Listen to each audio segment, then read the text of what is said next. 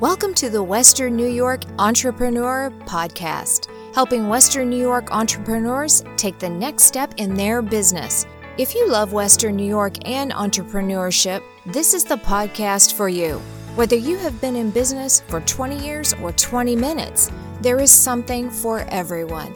David Schaub interviews the top entrepreneurs in Western New York so you can take your next step in your own business.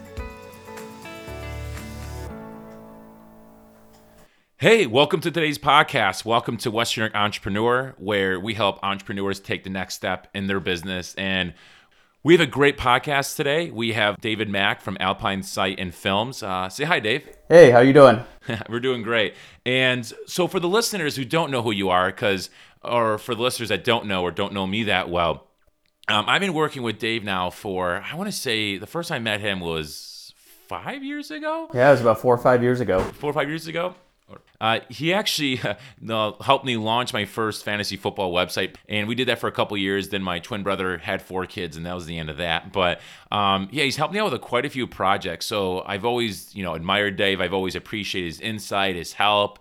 He goes way above and beyond of what I've ever asked him. So I just really appreciate him. So for those who don't know you, Dave, what should they know about you? They should know that I'm a family man. I do all this for my family, my wife, my kids. I love the flexibility of being self-employed. It's just, it's a lot of fun. You can go on vacations anytime you want. You can take your work with you. You can leave your work at home. You're not scheduled by one time clock. You can work late at night. You can work in the middle of the day. It's just kind of great being on your own. And, I strongly recommend anybody who wants to do it to take that step. Take the leap, yeah. So how long has Alpine Sight Designs and Films been a thing? Well, Alpine was started in 2012 in Los Angeles. I lived out there for about 10 years.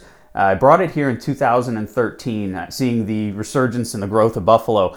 When I left in 2003, Buffalo was a little downtrodden, and it was just barely starting to pick back up again and regain some of its former glory.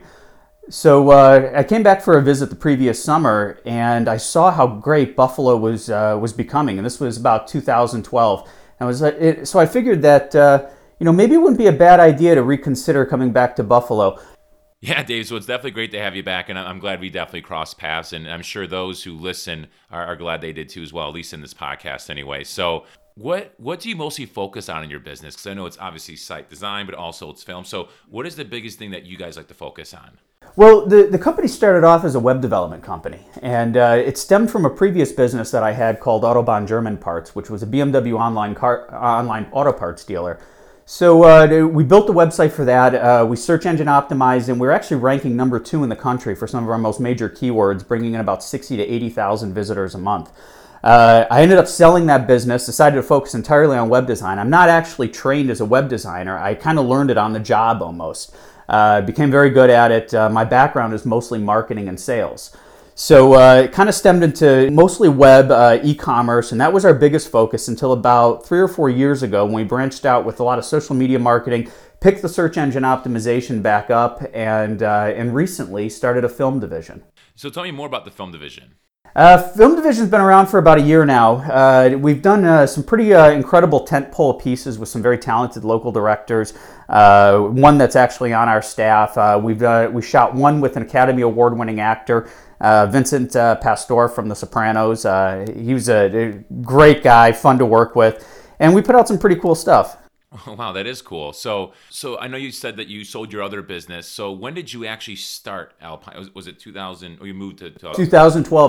2012 I started Alpine. The other business started in 08 or 09. I'm not quite sure of the time frame there. And I ran it for about 3 or 4 years before I turned around and sold it. Yeah, so what made you take the leap? Because I know it's something you're learning, you became really good at. But what made you what, this is what I want to do? What really started that? It was simple. It was it wasn't a choice almost. I was laid off.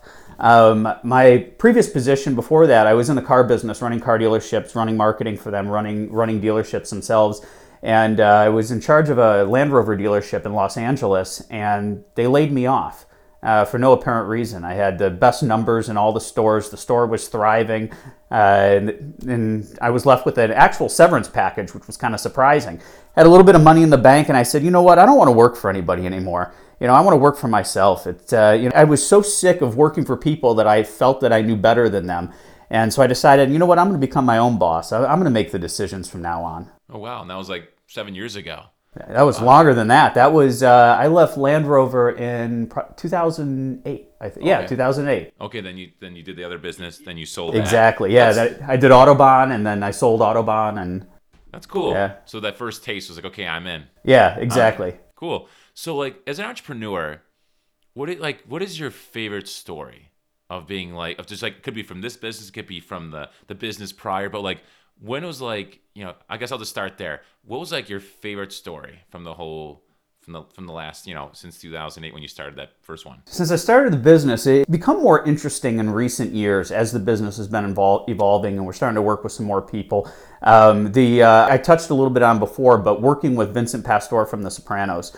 We went out partying the night before. We took him and Paul Borghese, who was another character, actor from New York. He was in things like Law and Order, and he was actually on The Sopranos as well. But we took them to the Buffalo Club the night before and sit down and had a 5-course meal. Chef came out. It was just a great time. And Vincent's getting pretty old. He's probably 77, 78, I'm thinking. He's had some heart problems. He just got out of triple bypass surgery. He didn't really want to stay out, but he was having fun. Mm-hmm. He said he couldn't drink and he couldn't smoke because his doctor told him not to. Well, he didn't smoke. We went in the cigar room. Paul and I had a cigar. Vincent said, "I'm not drinking. I'm getting tired. We should go home." And said, "Okay, we'll take you back now." He's like, "I don't want to go back." It's like, "Oh, no?" He's like, "No, I want to play some pool." He's like, "And I want a drink. Get me a drink." So I went and got him a drink, and we started playing pool.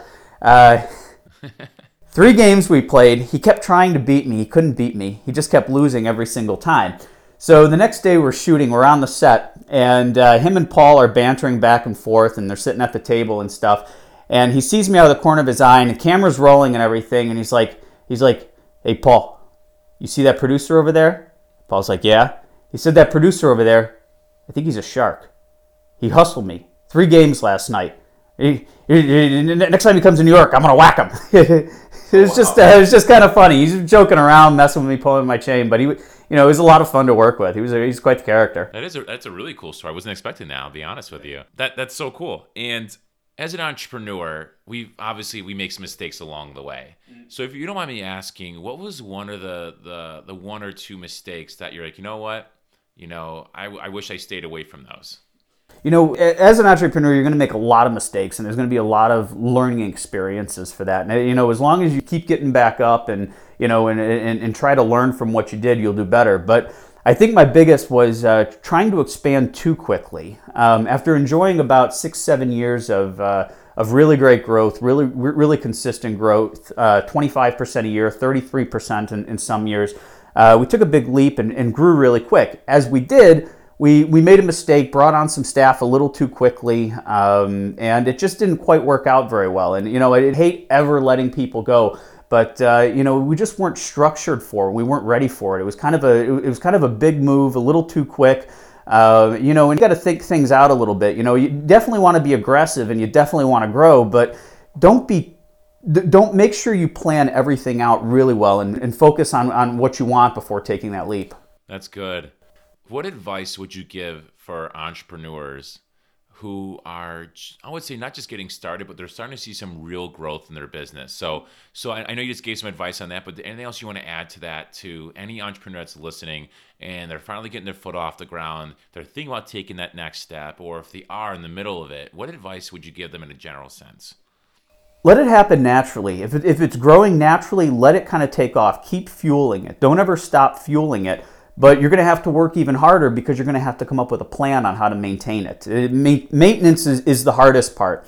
Building and growing is a little bit easier than that, but sometimes it's a little bit more difficult to hold everything together and to keep all the parts moving, especially as more parts start moving at once. That's good. So instead of me always, asking all the questions, I kind of want to ask you to create a question. And what I mean by that is, what is one question you wish clients or people wouldn't ask you pertaining to your field? I'll give you an example. I'm 6'7". People always ask, "Do you play basketball?" and it's just like, oh my gosh, like I always want to get a shirt that says I'm 6'6", I don't play basketball, I don't care about your tall friend, something like that, because they always say I'm tall. So just to make a joke there, but what is a question that you get often? You're like, Not that it annoys you, but you wish it was asked better. Well, I can't really say for sure, but we do get something that happens a lot, and we see other business owners taking advice from people that are not within the field. And I think it's a question that business owners ask, but they don't ask to us and the professionals. We hear so many times that, we need some input on the UX design of our website. We're going to have our secretary take a look at it and see what they can do. Secretary doesn't know anything about web design.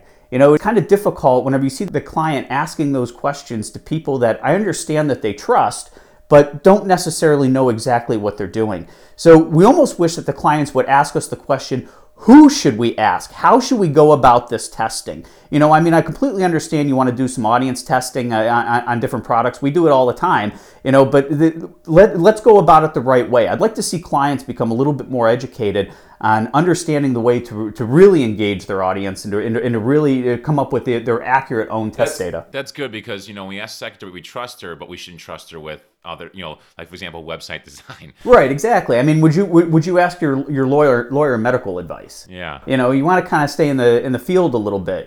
You want. Yeah, you might ask a nurse that's a friend for medical advice, but you wouldn't ask your attorney. You wouldn't ask your landscaper. Yeah, stick to their expertise. Yeah. I bet you that's one of the biggest problems you see in your industry. But is there something else that you see at all? Again, this is more for an entrepreneurial mindset, but what is some of the biggest mistakes you see entrepreneurs make in terms of website or films, or what do you see them making in general that you're like, I would do this first or I would do that last? Or Well, it's kind of there's a little thing about the Buffalo mentality that I realized after coming back from LA. It was a little bit of a shock. And I had to get used to it again and start adjusting. The Buffalo mentality is a little weird, so sometimes you walk into a pitch and this still goes back to let me ask my secretary, or you hear all the time it's like, oh, well, my nephew does that. He does web design. He's in the middle of a class in it in high school. We're going to have him build the website. It's like, it's great that you want to get him involved, but you have a $30 million company. I'm not sure a high school kid is going to be the right choice to build the face of your company on the internet. And you get that a lot. And that's not something that you typically see in other parts of the country. LA was very results driven. They'd look at portfolios, they look at what your results are, they look at what you could do and how you would outline it. I've had clients that I've walked into here that I've said, hey, you know what, I can build you this for X amount of dollars, and it will make you an extra $2 million next year. And they would tell me no. Not that I would actually that I could guarantee any results like that, but if I said that and I said, all right, I'll tell you what, I'm so confident it's going to make you $2 million, I'll put $2 million in an escrow account, and if you didn't make $2 million, you can have $2 million in a year from now. And that same client would say, no, I'm still going to have my nephew do it who's in high school. And it kind of the mentality about that is it's not necessarily a bad thing because it is based on trust. I've always said that Buffalo isn't a small town, it's a big room. Everybody kind of knows everybody, and people tend to only deal with people that they know. And a lot of times that makes mistakes for their business, that you're taking the wrong person only because you know them. You should actually venture out of that a little bit and start looking a little further and find people that truly do have the skills. Look at their work, look at their portfolio, look at some of the things they've done. Talk to them, engage them, find out what their ideas are moving forward, and, sleep on it a little bit. Don't always go to the first person that you know. Yeah, that's such good advice. I totally, and I agree with everything you said, because just interviewing business owners, not just for this podcast, but for my other business endeavors, but I noticed that a lot of them will have like this fresh out of college, marketing thing, kind of like they kind of maybe see it as a fresh perspective. And, that's great. That's awesome. Yeah. But sometimes I sit there and I'm explaining marketing to them and I realize pretty quickly they're very raw. Mm-hmm. And they're very raw, and it just basically you can learn out of a textbook, but sometimes I feel like maybe this is me being older now, I'm being 31 or maybe 4, but so I'm not saying that people need to have experience, but you can only learn so much out of a textbook is what I'm trying to say. Oh, you're absolutely right. And so I just agree with everything you said. Hey, really quick, if you love what you're hearing so far, please subscribe to this podcast. Leave a review and rate it. It takes 10 seconds, but it means so much to me. Let others know about it. If you know a Western New York entrepreneur who is killing it right now and should be interviewed, please introduce them to me. Again, I want to keep this thing going, so please leave a review and share it on your social media platform of your choice so others know about this. All right, so let's say when you were sleeping, Dave, I put you in a time machine. I put you back into 2012 when you're starting this, Alpine site design and films business all over again. You had to start over, whether you want to or not. What would you do differently knowing what you know now? I think I would have focused more on the networking and the relationship side. Initially when I went out of it, it's just like what you said with the textbook. I kind of went from the marketing textbook and focus on the things I should do to put the name out there and to start building the brand, which is great, and there's definitely a place for that.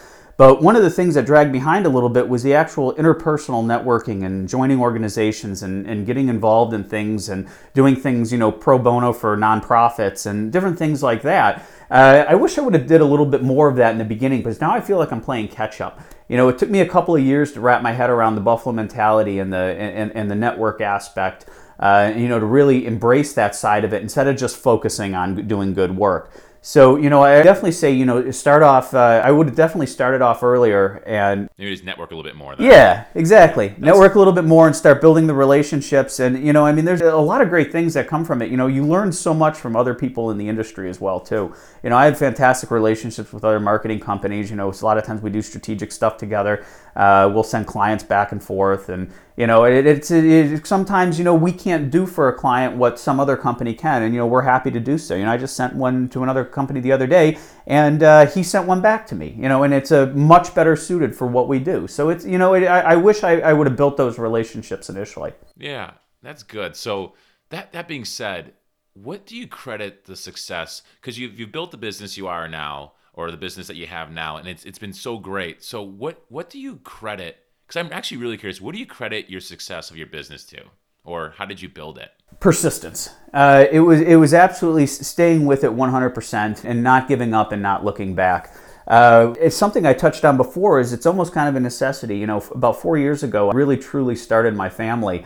And it's almost not a choice anymore. I still want to do it, of course, but now I'm doing it for different reasons. I'm doing it for my family. I'm driven even further. I'm willing to go those extra miles. I'm willing to put in those couple extra minutes that just might make that little bit of a difference, just because that I want to make sure that my family's taken care of for the future.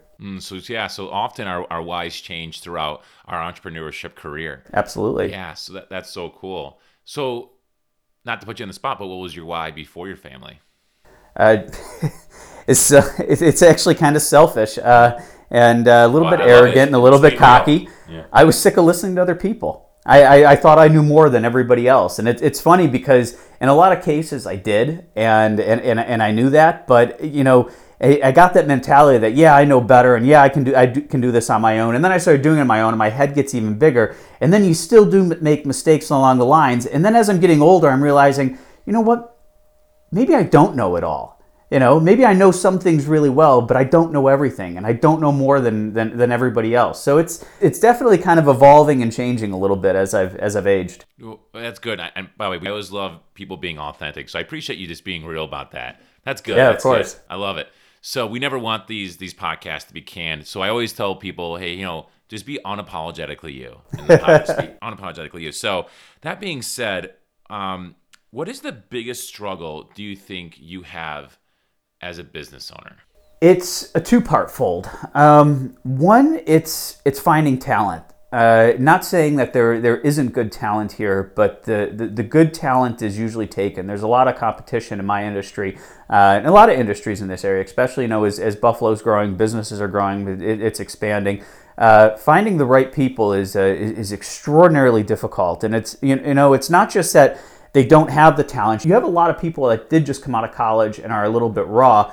And then you have this also goes back to what I call the Buffalo mentality a little bit. Mm-hmm. You even have this on not just the business owner side, but you have it a little bit on the talent side of it too, is that they're almost afraid to think outside the box. We've been doing things this way all the time, so let's just keep doing them. I'm completely amazed by, the commercials. I don't know who's doing it, but I think it's for West Her or something like that, where you have a Bills player pointing to the sign.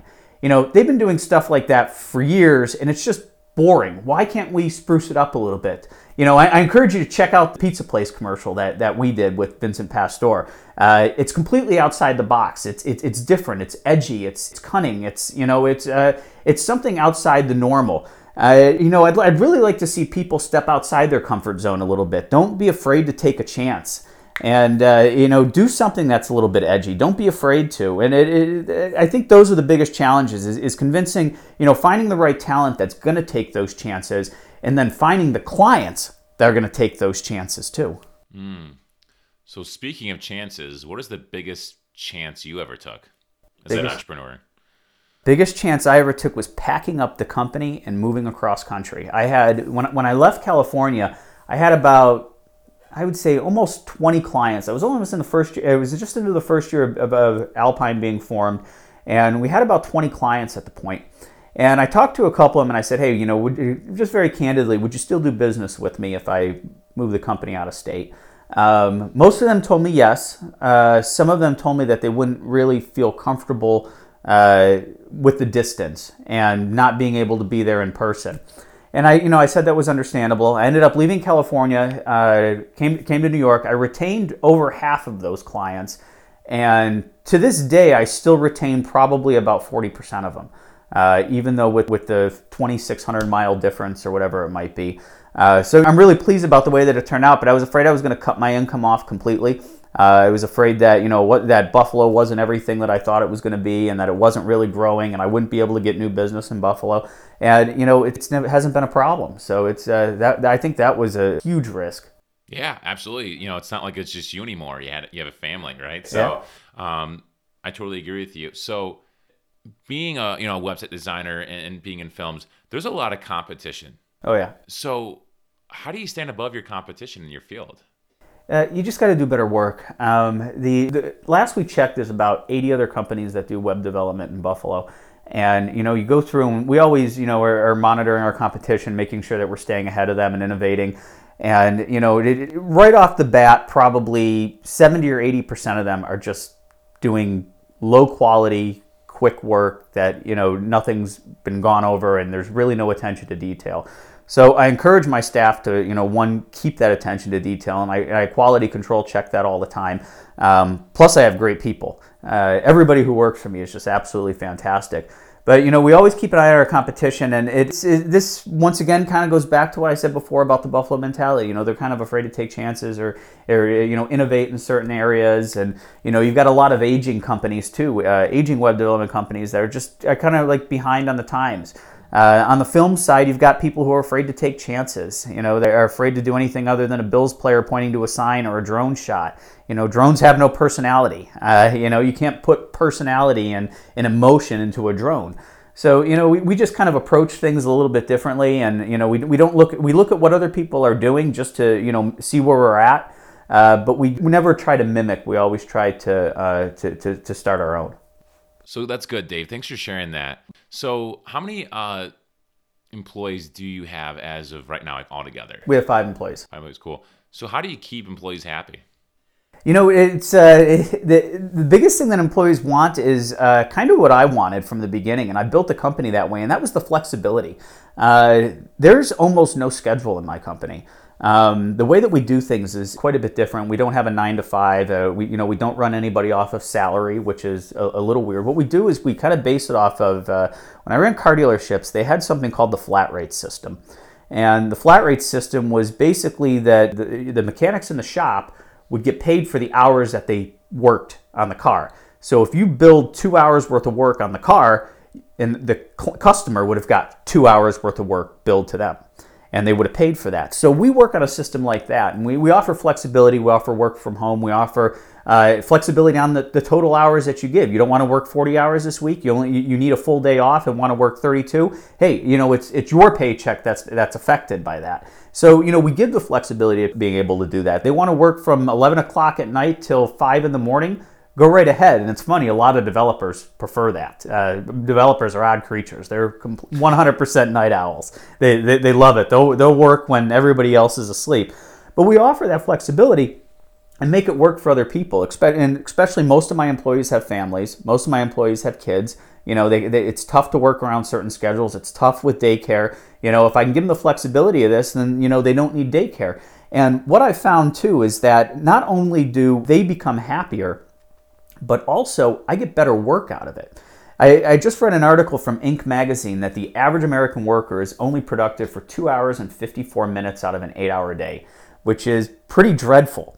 But the way that our company bills, where we're only billing for hours actually worked on a project, and the employee's only getting paid for hours actually worked on a project, we almost get 100% efficiency out of our staff, and they're happy to do so because they're doing it when they want to. I have one developer, she's great, and she might work for 2 or 3 hours in the morning and then work again from 9 at night to 1 in the morning. And so it fits her schedule and it fits her life, and she's more productive that way because she had that break in between, and it just happens to work for her.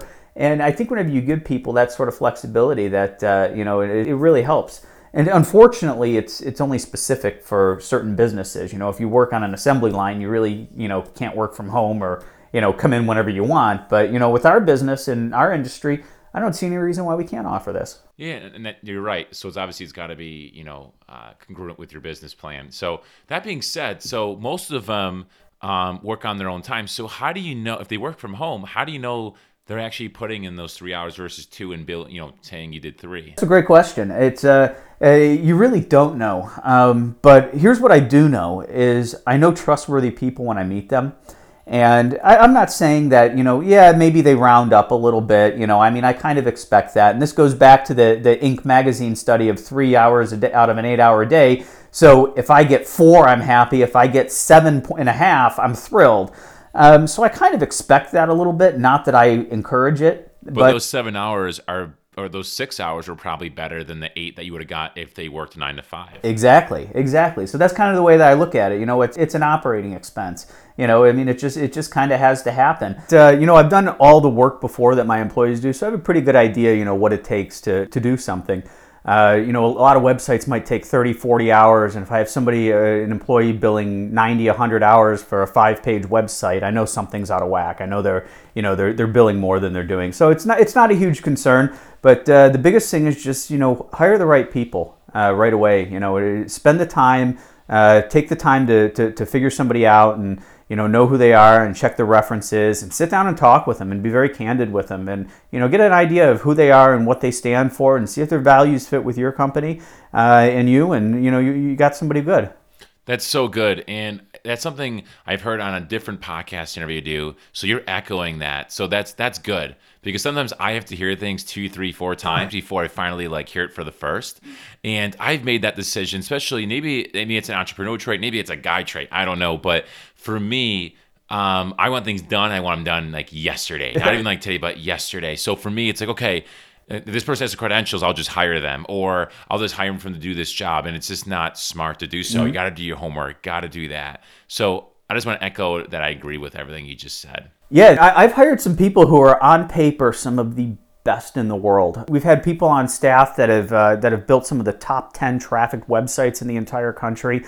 And just on paper they look great. Hiring based solely off of paper, doesn't always work. They did great work, but the environment that they were used to working in it didn't really fit in the lines of what our company was. And so, there's a lot of layers to it. It's not just what's on paper, but it's also, their values and how they work with you and how they do the type of work and how they interact with the clients and interface with them. Yeah, I totally agree with you. So, by the way, Dave, for the listeners that want to contact you, that would just love the feedback, get some ideas to run past you, or even just want to use your services, what's the best way for them to get a hold of you? Is it social media? Is it an email? What's the best way that they can get a hold of you if they have any questions or anything like that? Yeah, all are great. Email, social media, I respond to all that. Going directly to our website, www.alpinesitedesign.com or www.alpinefilms.co.